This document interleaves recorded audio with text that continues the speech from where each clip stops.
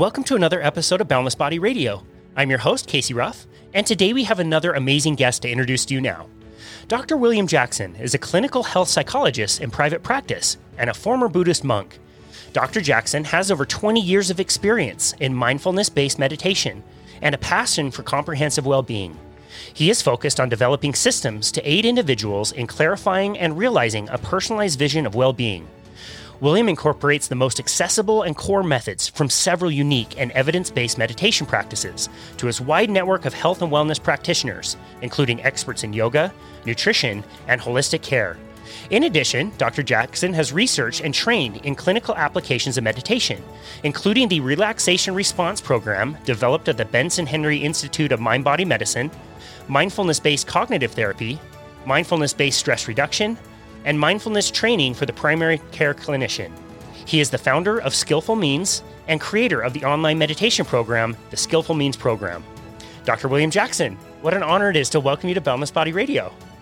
Thanks. Thank you for having me. This is great. Absolutely. The first and most obvious question I have for you is why? Why did you come back from being a Buddhist monk? Yeah. Why? Yeah. Well, I mean, it was actually, it was both, a wonderful insight and somewhat unfortunate. I actually had the realization while I was in a retreat in Burma. So I was surrounded by, beautiful nature and this, huge Sema hall, which is like the meditation hall. And I had all these monks around me who were, meditating. I was surrounded by the jungle and really beautiful. And I'd been there for, 3 or 4 months at that point, doing 10, 14 hours of meditation a day, really intensive. And I was going for it. I'm like, I'm going to be enlightened, And as I was sitting there, I had this realization that, one part that as I was meditating, my mind was changing.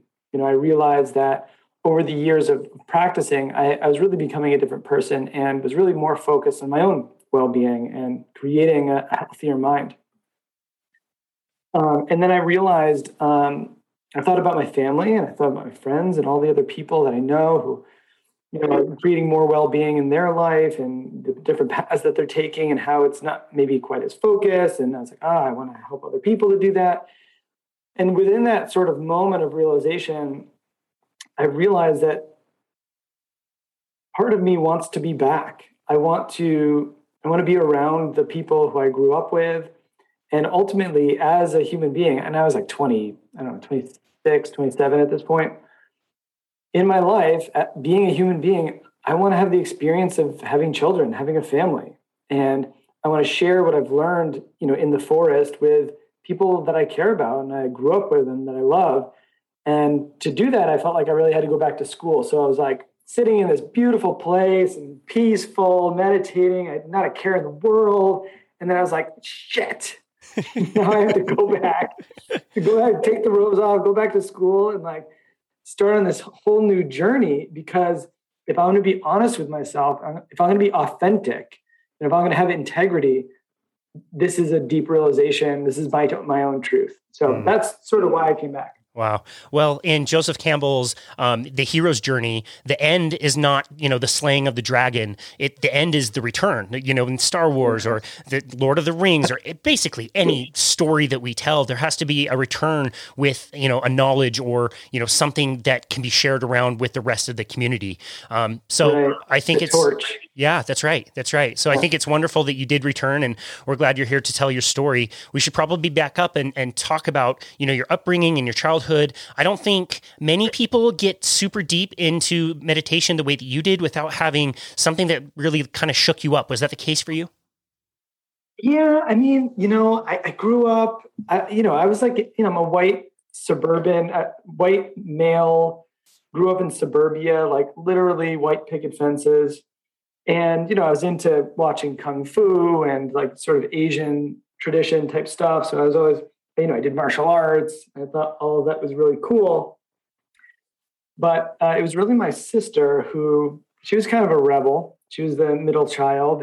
And I kind of took after her. I thought she was really cool. And she went away to watch these people's children in Hawaii at this retreat center, this spiritual retreat center.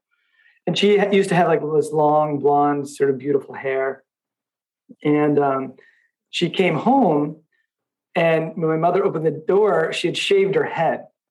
And my mother was like, and I thought, cool.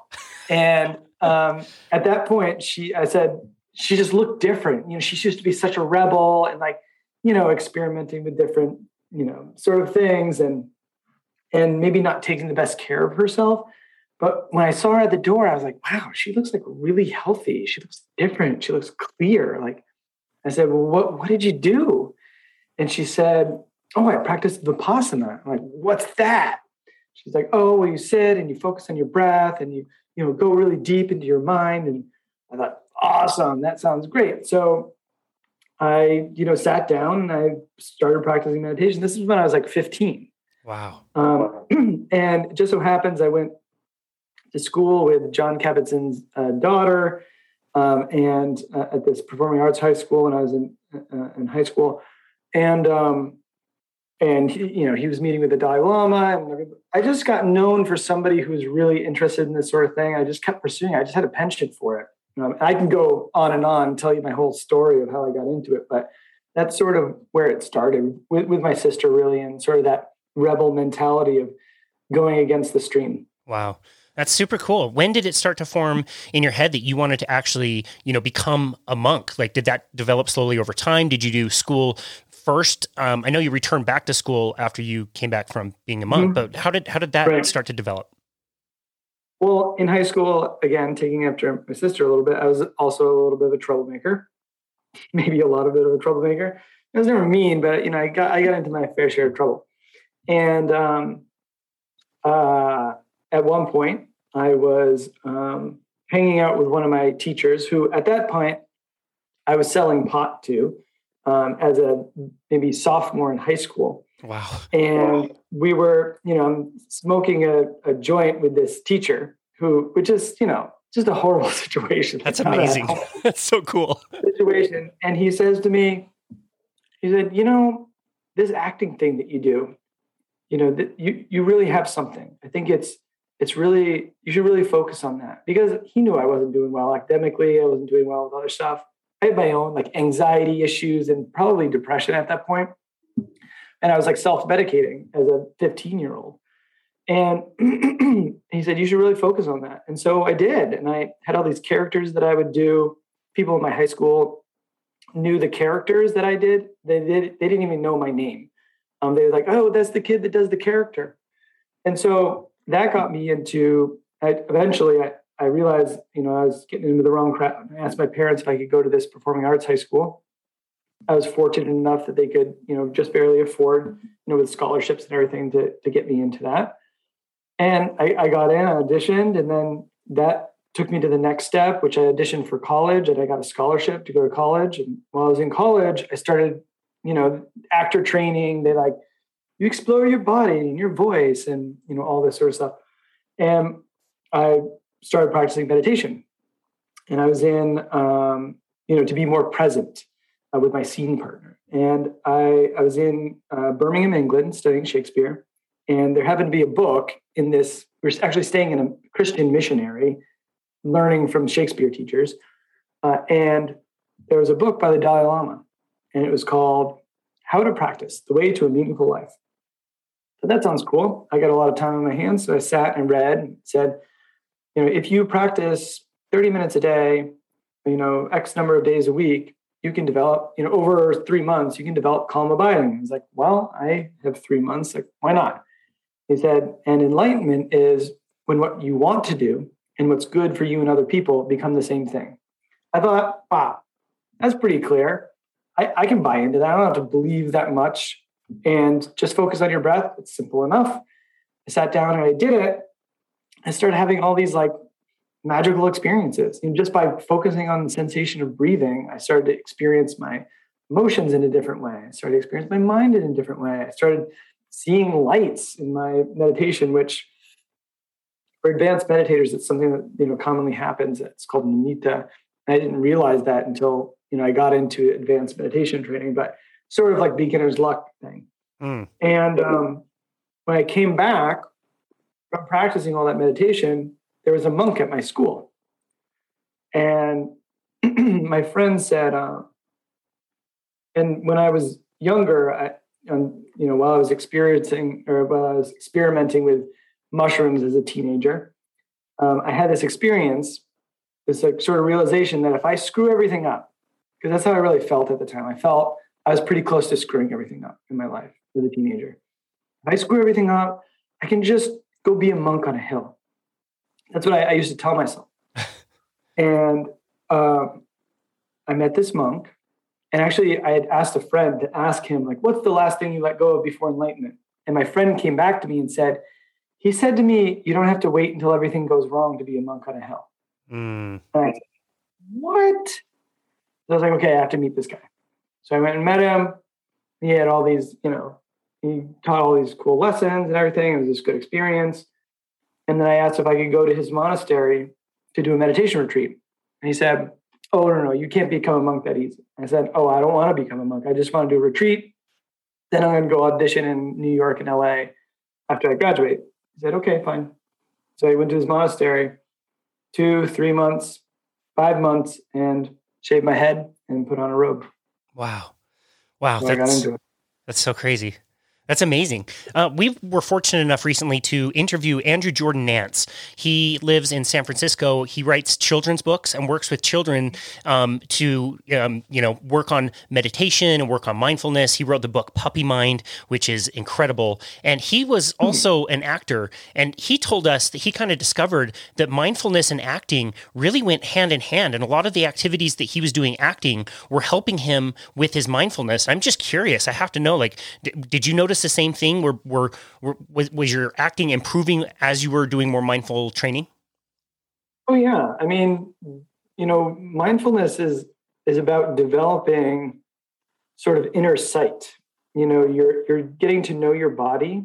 You're getting to know your feelings in a less judgmental and more accepting way. So you're actually able to see what you're feeling. You're able to see how you feel about something and what's going on in your own mind. Usually it's just, we just have so many things that are happening. It's like cell phones, somebody talks to us, we're distracted, we're driving, our kids are yelling at us. We have so many things happening that we can't actually see what's going on internally. And for acting, these are people who are continually looking at why are people acting the way that they're acting? What is actually motivating their behavior? And they're trying to sort of reproduce that and understand how people work. That's what was exciting to me about acting. People like read all these books on acting and they knew all these, actors and plays and whatever. Like I didn't know one play from the next or whatever. I just liked that exploration of the human being. And so when I started meditating, I started to understand emotion so much better. And, I did really well when I was acting. I loved it. And it was, they were very complimentary for sure. Wow. Interesting answer. I love that. So eventually you ended up back east. You were back. What country did you end up in? So I was in, for the most part, one of my first monasteries was in Germany, but then I ended up going to Myanmar for my retreats and deeper meditation practice. And then I lived for some time in Sri Lanka as well. Gotcha. Did you know that you were going to stay there for a set amount of time, or was it kind of indefinite, or maybe for the rest of your life? Yeah, I think when people asked me that question, I continually respond with, this is going well for now.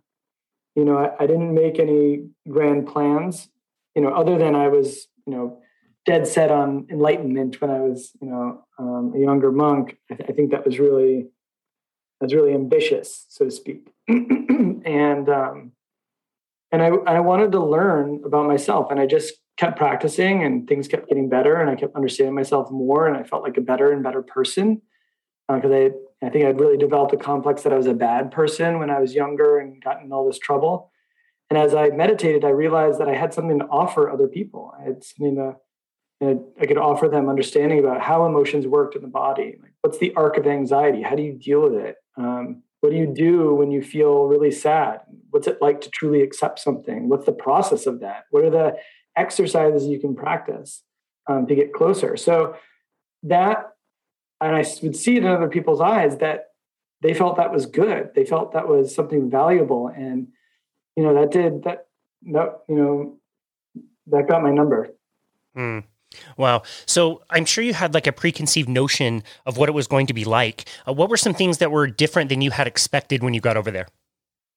Oh, I mean, a couple of things. So my first monastery, I was picturing this like, maybe it would be a temple in the snow and it would be peaceful and there'd be Japanese trees everywhere and like koi ponds with, giant giant koi fish in it. And when I showed up at my first monastery, it was like on a main street, on this main, like almost a highway. And it was an old print factory that just looked all run down. And I thought, oh no. But then when I went inside, there's a community there and people were really practicing. And for a while, I really loved that place. That was one thing. When I went to Burma, man, you living in a hut, you until you live in a kuti, which is a hut in the woods, even for a lot of people, that's not even roughing it there. But for me, growing up in white picket fences, we had a community indoor pool where I grew up. So this was like moving from that to having, after 1 month, I knew the difference between a mosquito bite, a tick bite, a cockroach licking me, an ant bite. I could tell the difference between them, or a flea bite. That was a huge awakening for me of what, the majority of people on this planet go through just to wash. I would fight a lizard to get my water to wash my clothes by hand. Wow. So I think that experience, beyond the meditation, just having that experience of like, oh, it takes all day to take care of myself rather than, oh, I just go to the grocery store and get food, and I put my clothes in the washing machine or I have somebody else do it for me and somebody comes and cleans my house. Like I swept my kuti. I had to sleep in a net. I slept on a wooden bed. I went and I begged for my food every day. I walked barefoot until my feet were bleeding, and then I meditated 10, 14 hours a day to like calm my mind. That was a completely different way of living. And then when I was there, I ended up getting typhoid, because I got typhoid in a cyclone. So in 2009, a cyclone Nargis hit Myanmar, and I was in my like fifth month of retreat. And at that time, I had never been through a rainy season in Myanmar or in South Asia. I had no idea what that was like. And everybody's like, "Oh, it rains really hard." I thought, okay. I brought an umbrella, and when I took my umbrella out the first day it rained, all the other monks started laughing at me. I was like, "Why are they laughing?" But I realized is that within 5 minutes, my umbrella had completely broke because it was raining so hard. Water was up, mid-calf just because it was raining so hard. And it doesn't rain like that in the Northeast. I'm from Boston. And then, and then I had to go visit the umbrella monk. That's a whole other story. But, then when the cyclone hit, I'm living in a hut. There's no TV. There's no radio. Nobody to tell you, hey, there's a cyclone, category 5 cyclone, hurricane coming. Oh, man. And so I'm sitting in a hut in the middle of the jungle, and all of a sudden it starts raining like really hard. I'm like, wow, boy, it really rains hard in the rainy season. And then there's basically a river under my kuti. I'm like, oh, this is why the kuti is up on stilts. and it's literally a river underneath. And then the wind started blowing really hard, and the shutters blew clean off of the kuti. And I thought, maybe something's up, And I just tried to go to bed. I had no idea. And then little did I know, the countryside was wrecked. 130,000 people died. And wow. our water system got contaminated, and I got typhoid. Wow. And then I had to go to a hospital in Myanmar, and I have a special place in my heart for Myanmar. Like, dearly love it, but don't ever go to a hospital in Myanmar. It's a disaster. It's really scary. I'll keep that in mind. When was the last time you complained about your Wi-Fi going out or something? Do you have to remind yourself of some of the experiences you've had when you start to, have a first world problem or something? Yeah, I mean, of course, I still Verizon, I pay for this. I still have those entitled sort of things that pop up in my mind, but I do think that it's in perspective, and that I know that I can be happy with nothing. Like I really had a robe and a bowl for a while, and that was it. Yeah. And I was happy. And I remember this one time I was begging for my food, and this guy who was a real forest monk. So I was like living it up in my kuti that was like filled with ants and, sleeping on a wooden bed. Like that was like, the nice place to live. He literally lived in the woods and sat under a tree. And I remember looking at him and seeing his robe that was made out of rags wrapped around him, and looking at his face. The first thing that came to my mind as I saw like his clean, clear complexion and peacefulness, I thought freedom. And that really stuck with me. And when I think about all of my things and my computer and my house and like all my nice stuff and my, king size bed, whatever, I think there really is, something to some of the things that Thoreau wrote about how these things start to own you and how in some ways it can be a trap. And you just feel beholden to keeping up all the stuff and getting all the stuff, and you get caught in that. I think there's some truth to that. And I don't think that leads to happiness. I think it can often lead to ambition and recklessness and a general unsatisfactory feeling with life and not having enough. Mm-hmm. You're never going to have enough. Mm. So, I think it helps to keep things in perspective a little bit. Yeah, I love that. Man, I try to talk about that word as much as possible. It's so perplexing to me, the word enough. You're right, man. Like that. When we started earlier this year, just kind of looking at all the things that we had around the house and like, holy smokes, why do I have so many t-shirts? Like there's not 10 of me to wear 10 t-shirts today. Like I have a few that I really love. Why don't I Marie Kondo the rest of this stuff and get rid of it?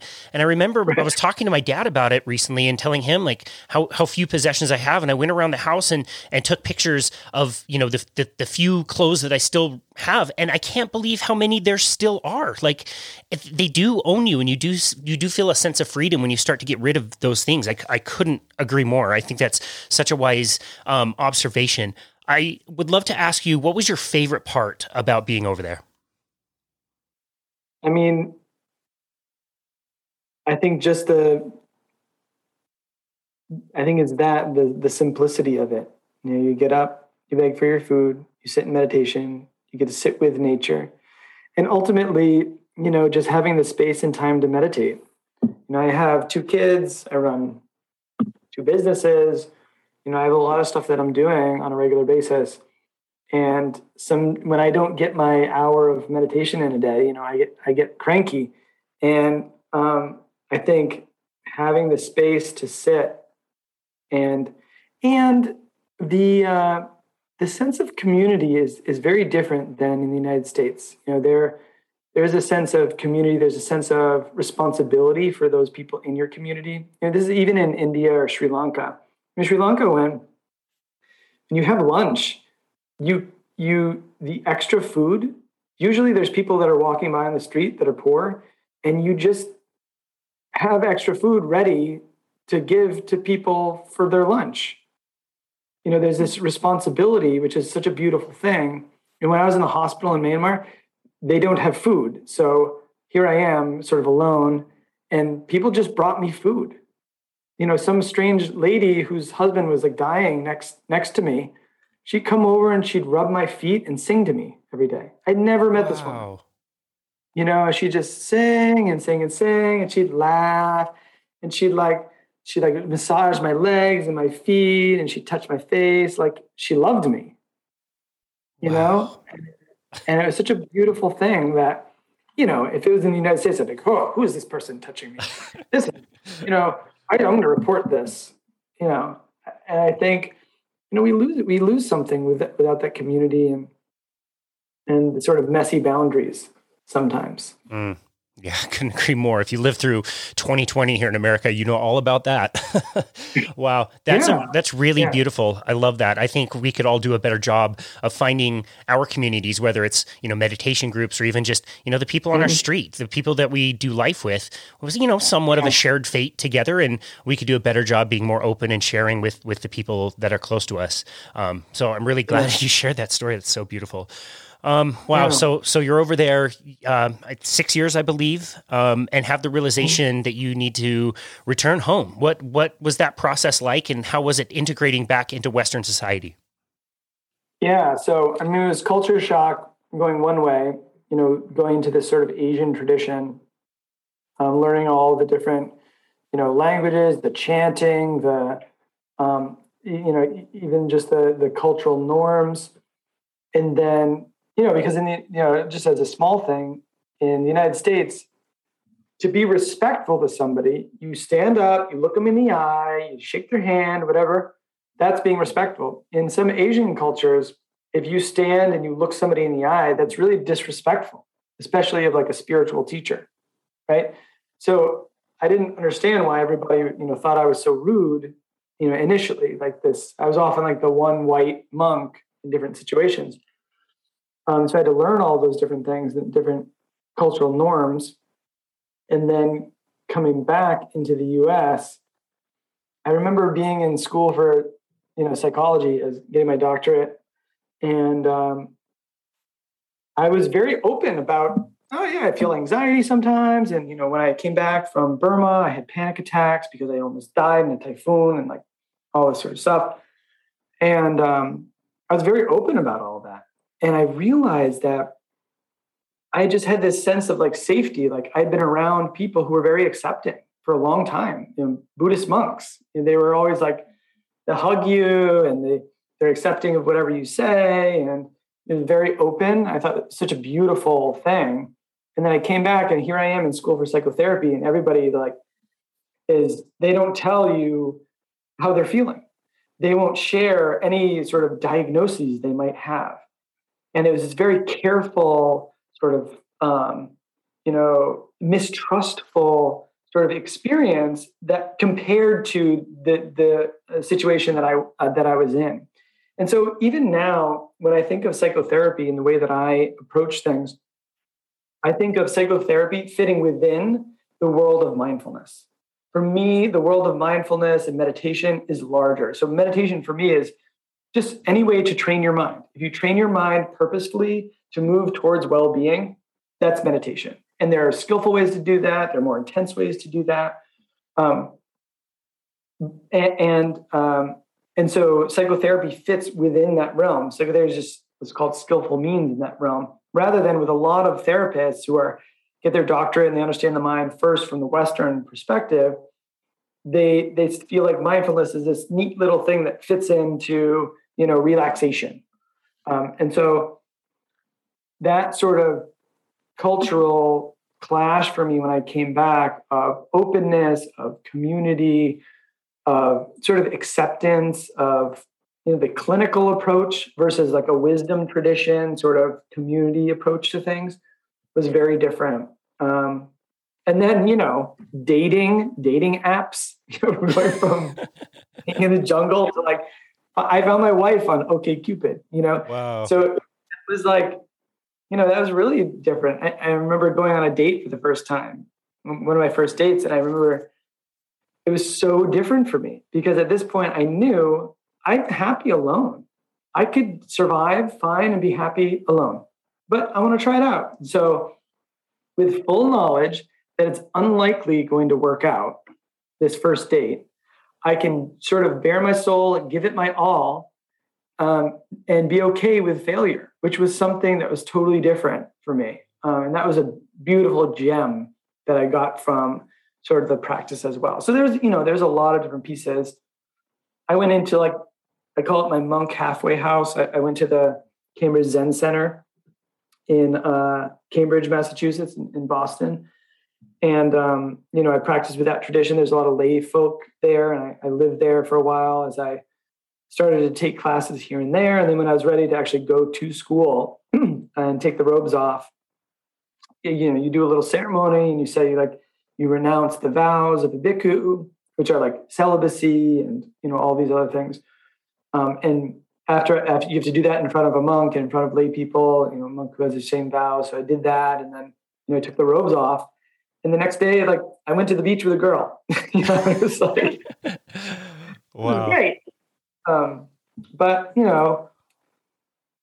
yeah, it was, both ways of living. I really respect. Wow. They're beautiful. That's so cool. Wow. I just think it's such an interesting perspective and so fortunate that you were able to have that experience before going to school. Like you said, I mean, what was the biggest challenge as you were integrating, the science with the, you're right. Like the more like what we would consider like woo woo over here in the West. Where were the specific challenges there? Well, I can use one specific meditation as an example. So in what's called the 32 parts of the body meditation, which you go through and you feel like your bones, your skin, you feel like the sinew, the oil, pus, blood, urine, all of that sort of thing.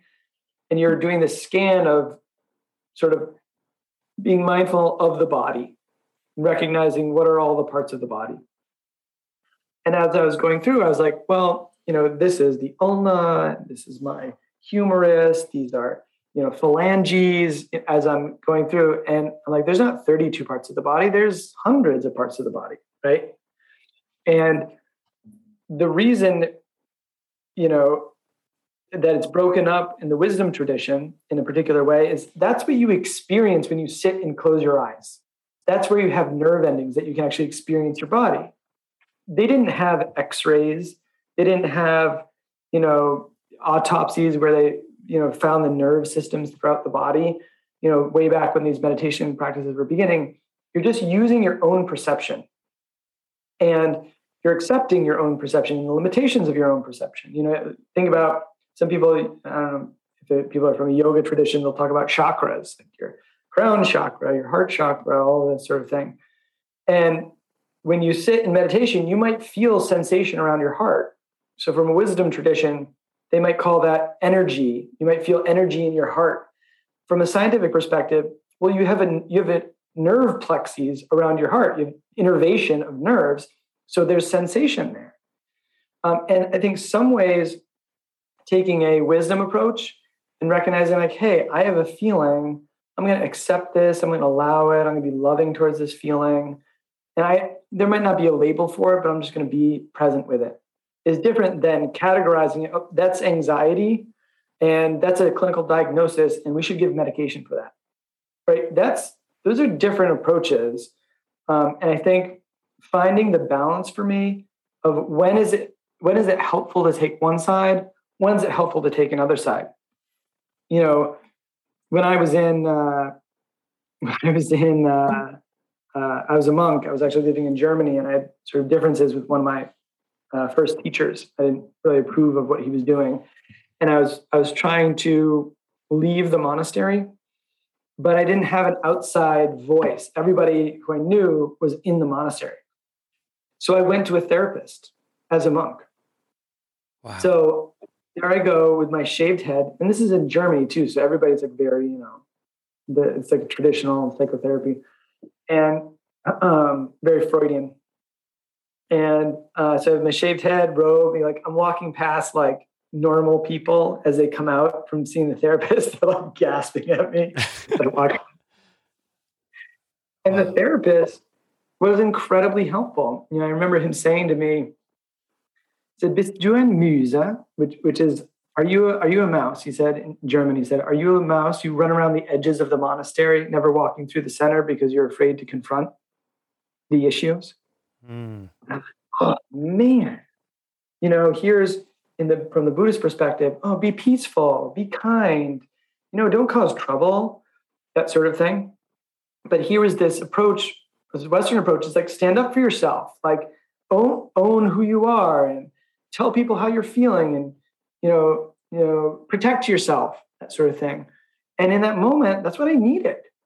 I needed that in order to free myself from suffering because I was in a sort of a toxic environment, an environment that had really become unhealthy for me. And it's that blend that happened within me that created well-being.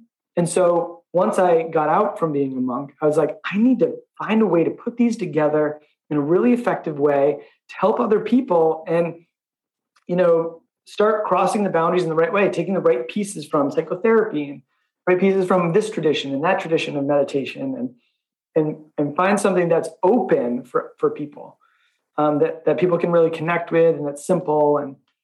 And one thing I really found, and that's why I created my company, Skillful Means, is where it starts to go wrong, I feel like in religious, institutions and even in psychotherapy or culture, is when somebody else starts defining your well-being for you. They start defining what it means to thrive as an individual instead of you defining that for yourself. Instead of somebody supporting you to identify that for yourself. When they start saying, no, that's not well-being. This is what you should be doing. This is what it means to thrive as an individual. I think that's where we run into a problem.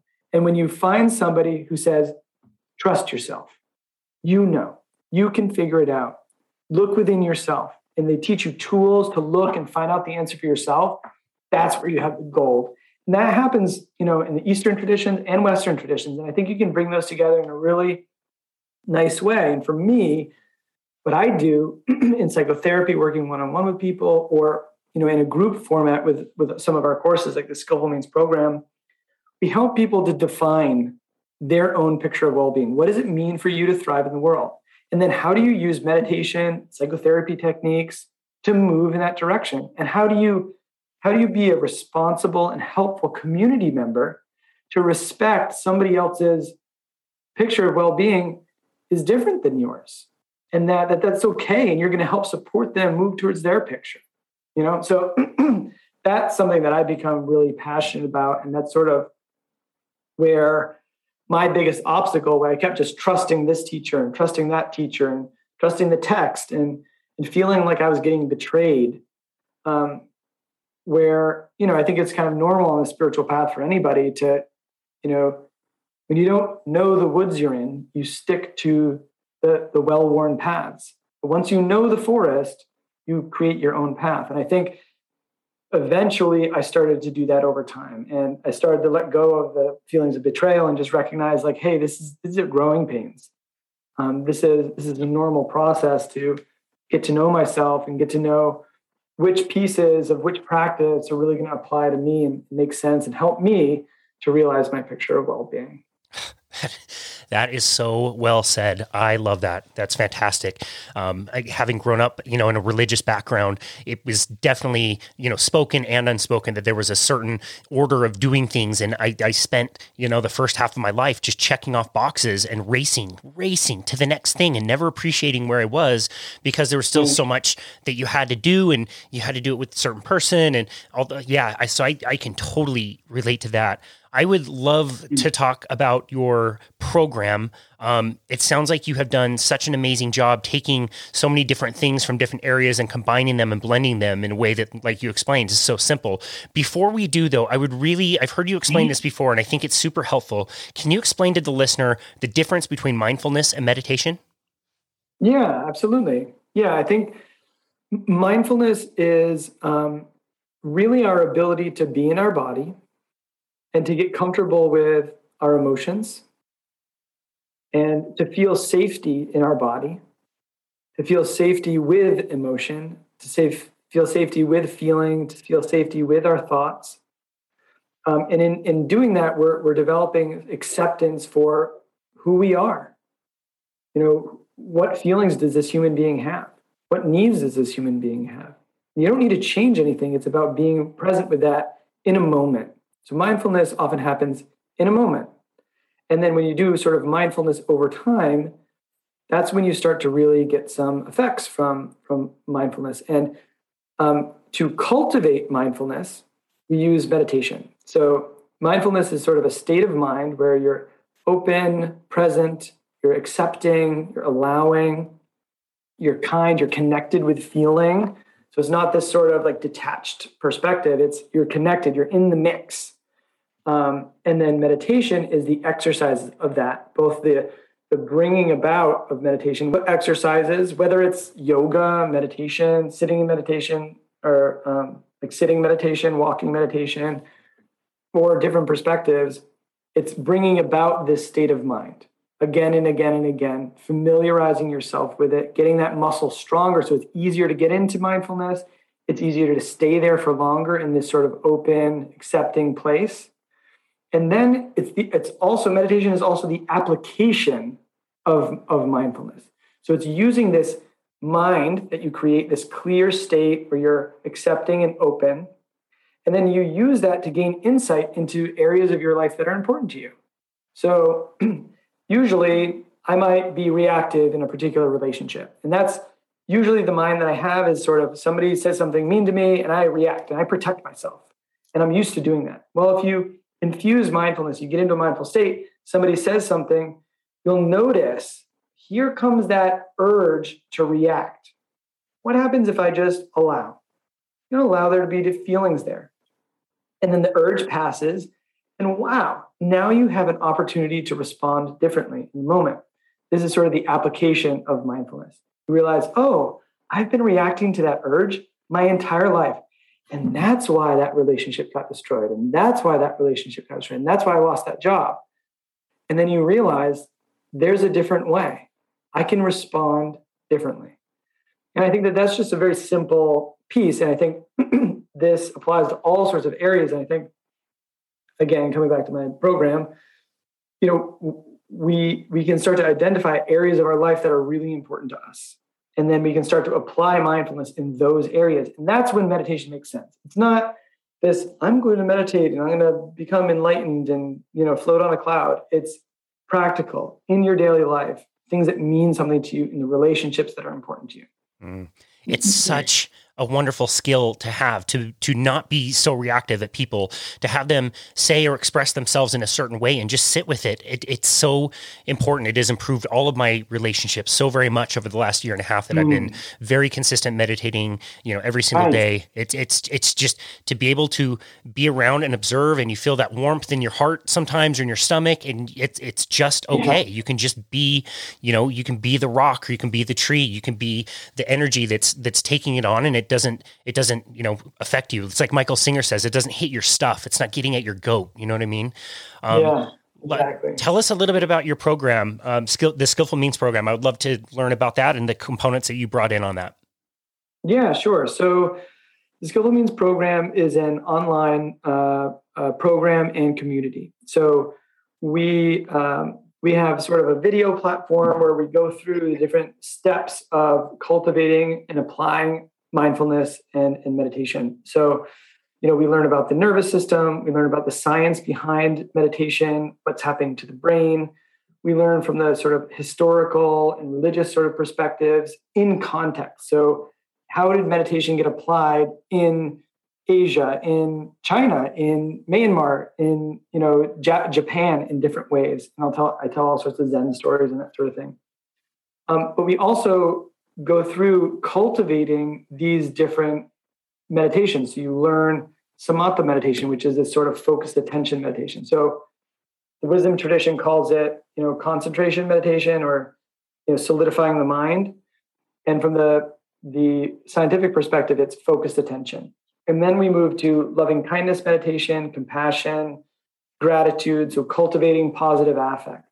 And a more positive perspective of mind, because evolutionarily, we learn about evolutionary psychology as well. We're much more likely to recognize a negative feeling, for that negative feeling to stick in our mind, to recognize what we don't have versus what we do have. And that's not just, you know, unpleasant, it's inaccurate. You know, we actually have more than we think that we have, but we're just 17 times more likely to recognize what we don't have than what we do have. 5 times more likely to recognize an unpleasant feeling than a pleasant feeling. And that's just for survival. And evolution set us up in that particular way to survive, not necessarily for happiness and peacefulness, right? So we go through understanding from a scientific perspective, and then we see how these Eastern traditions have been working on this problem for thousands of years already. And we also recognize, okay, here's where tradition comes in for a specific culture, and we can maybe let go of that, and specific culture, you know, develop this practice for issues that they were facing. And then we start to really look at your areas of well-being, the areas of your life that are really important. Now that we've cultivated mindfulness, we've cultivated loving kindness, we use this to clarify your picture of well-being. Use that mindful state to understand your relationships, understand your feelings, understand your career aspirations, and see it all more clearly, gain insight into those areas and plan it out effectively. And you're doing this as a group. So you're going through with people, you have accountability partners, and we have group meetings together, and you have all the videos and the workbook. And, it's had amazing results for people, people changing their lives, people developing these long-lasting relationships, developing their own meditation courses and classes out of it. Since we've gone through, we started to expand, and we have Chris Willard, who's another meditation teacher. He works with kids as well. He's written several books on mindfulness for children. He's running a course with us as well. And we have Pete Kadushin, who's the mental performance coach for the Chicago Blackhawks. He's doing one for athletes for us. So we have a bunch of things that are helping people. You can think of the Skillful Beings program as a template to start thinking about the areas of your life where you'd like to apply meditation. And then we have, my wife does mindfulness for the body. We have mindfulness for kids. We have for athletes, for creatives. Start to apply this to different areas with these different teachers. So we're really excited about the programs that are coming out. I think people are really changing their lives, developing really good friendships. And now, they asked me to start an ongoing group for sort of alumni. And now we have this awesome group that, we have 20, 30 people who are meeting on a regular basis, applying all this stuff to their lives. And, we're small, but we're growing, and it feels fantastic. I feel like I'm doing something good for the world. And that's ultimately all that matters. Wow. Man, so many diverse programs that you offer. I love that. I love so much that you explained our evolution. It's really interesting to consider that software program has already been downloaded into us for generations. And you're right. It's if you're living in 2021, you can keep your house at the same temperature year round and order Grubhub and sit on your really comfortable couch and binge Schitt's Creek and Ted Lasso all night if you want. And it's a question of comfort. It's amazing that we've created so much comfort, and we don't need to get hit by cyclones in Myanmar and right. All of those things. But that screws up the system then that's designed to protect us and save us. I really love that. I'm sure you get this pushback all the time. Like, okay, Dr. Jackson, you have, lived as a monk. You've been able to meditate 14 hours a day. Of course, you have an hour a day that you can be able to meditate. I am far too busy. I've got too many things going on. There's no way I could do that. What do you say to people who say they don't have time for meditation and for mindfulness? Yeah, I don't think anybody comes to mindfulness and meditation because everything's going okay. I think they come because some things are not going okay. And if things are not going okay, something needs to change. And being able to make the commitment that you're going to start behaving in a new way, it's hard. You have to give something up. You have to give something up to create that space.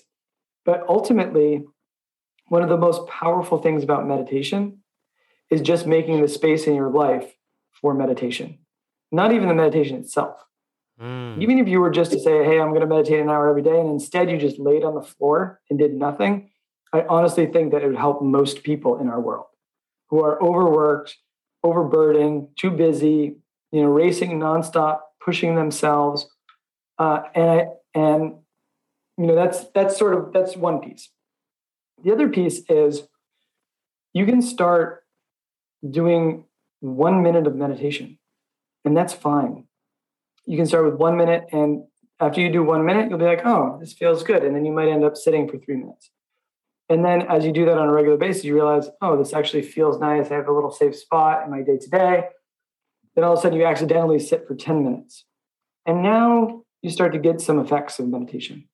So I think, starting at a really small amount of meditation is fine.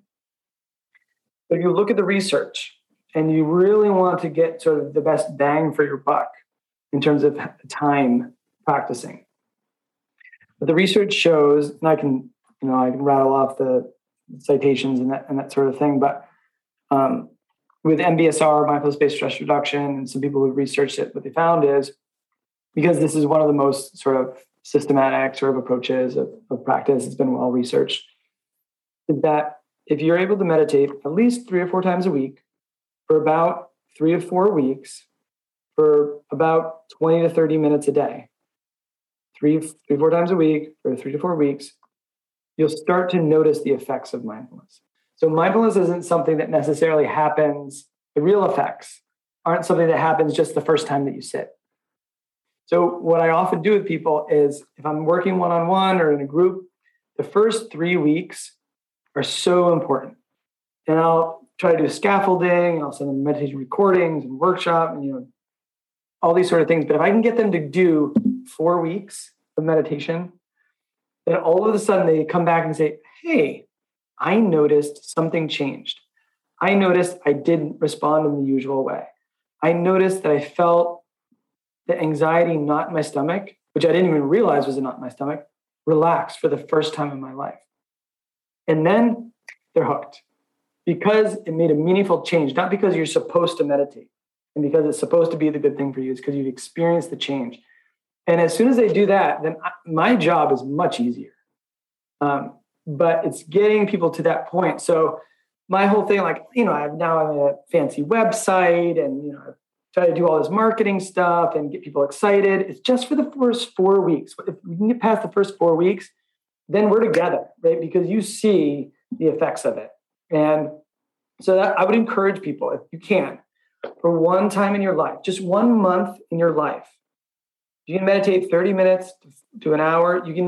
I have all sorts of free meditations online. You can find me on Insight Timer. You can go to my website. You can sign up for one of my free, I'll give people a link to sign up for a free 7-day meditation challenge, which has a bunch of stuff in it. If you can, once in your life, practice meditation, 3 to 4 weeks, 30 minutes to an hour, you're gonna be surprised at what's possible. You're gonna notice a difference. And that is gonna be the motivation. And if you don't notice a difference, don't do it. It's not, if it's not helpful for you, if you don't want to try it, then don't do it. You don't have to do it. There's so many other ways to take care of yourself, and your picture of well-being can be totally different. And that's great. But if you want to try it, you want to really give it a go, even if you're skeptical, and I love skeptics who really give it a go, then give it a month. Mm. That is such great advice.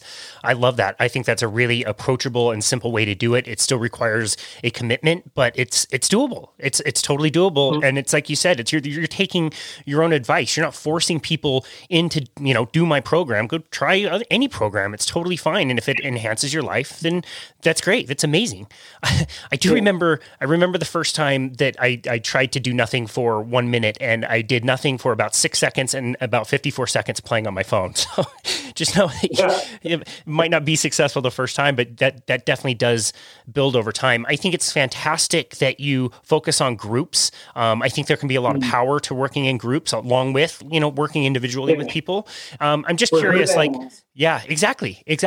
I'm just, is there one, it doesn't have to be the biggest story, but maybe it can be something recent or something that makes you really proud. Do you have a favorite story from your groups?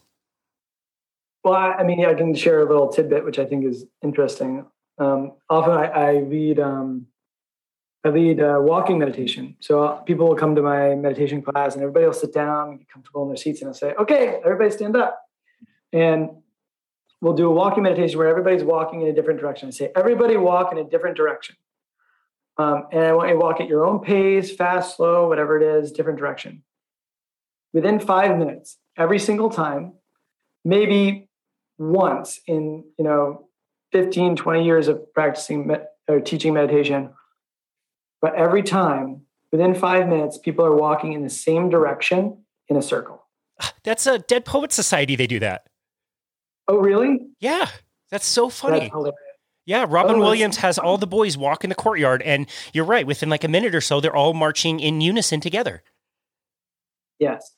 So we really are herd animals, right? And we can use that to our benefit. or, we just fall into whatever sort of tribal politics sort of thing that we happen to identify with. But I think, we all identify with a different herd, so to speak. And we start acting and behaving according to the value set of the herd. And I think a lot of times we don't recognize that we've fallen into a herd, and that, what's good for the herd sometimes is in line with what's good for ourselves. But a lot of times it's not. And I think where mindfulness falls in is allows you to wake up for a moment and recognize, wait a second, how am I feeling? Is this actually helpful for me? What are my emotions? What are the thoughts? Is this actually producing well-being for me? Acting and behaving in the way that my corporation does, that my family does, that my friend group does. And I think that sort of is so valuable. And when you see other people respecting each other's sort of different perspective of well-being and really encouraging each other, man, that's love.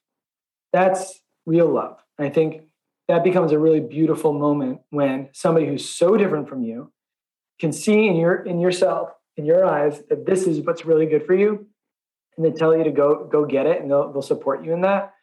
Those moments, I'm getting choked up. Those are the things that I live for. Man, I love that. Beautiful answer. This has been an awesome conversation. I, for one, have learned a ton. If you had to leave one simple tip to our listeners to take away from this conversation, what would that be?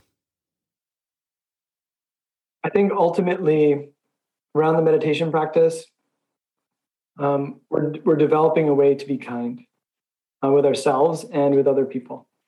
And I think that is the jewel of the meditation practice. And I think that's also where you can start. So, kindness. Beautiful. I love it. Dr. Jackson, where can people go to find you and find your work and connect with you? Yeah, so you can go to skillfulmeans.life. And that's my website. You can find information about me, about how to work with me, about our different courses. And then, feel free also, if anybody wants to reach out, is it okay if I leave a link for you for people to have some free resources? Of course. Yeah, that's amazing. We would love that. So I'll leave a link for people to do like our meditation challenge and some other things that have meditation recordings and, workbook stuff in there as well. So there would be videos and links to different articles and that sort of thing. So I can leave that. That's amazing. That's a way to start engaging with our process and then see if it fits for you. That's amazing. We will definitely link to all of that in the notes. That's incredibly generous of you, and I know our listeners will appreciate that, and I will take you up on that as well. Your website is really well done. There's a lot of content there. I would highly encourage the listener to go and check it out. Dr. William Jackson, thank you so much for your incredible journey of life. I feel like you've lived like 6 or 7 of them at this point. But to have the desire to come back to a society that is, far less balanced, I would say, and far more complex to be able to share your message is really incredible. So we're so grateful for you and your life and your work and the time you took today to be on our show. We really appreciate it. Thank you, Casey. Thanks for having me. Absolutely. It was an honor. And this has been another episode of Boundless Body Radio.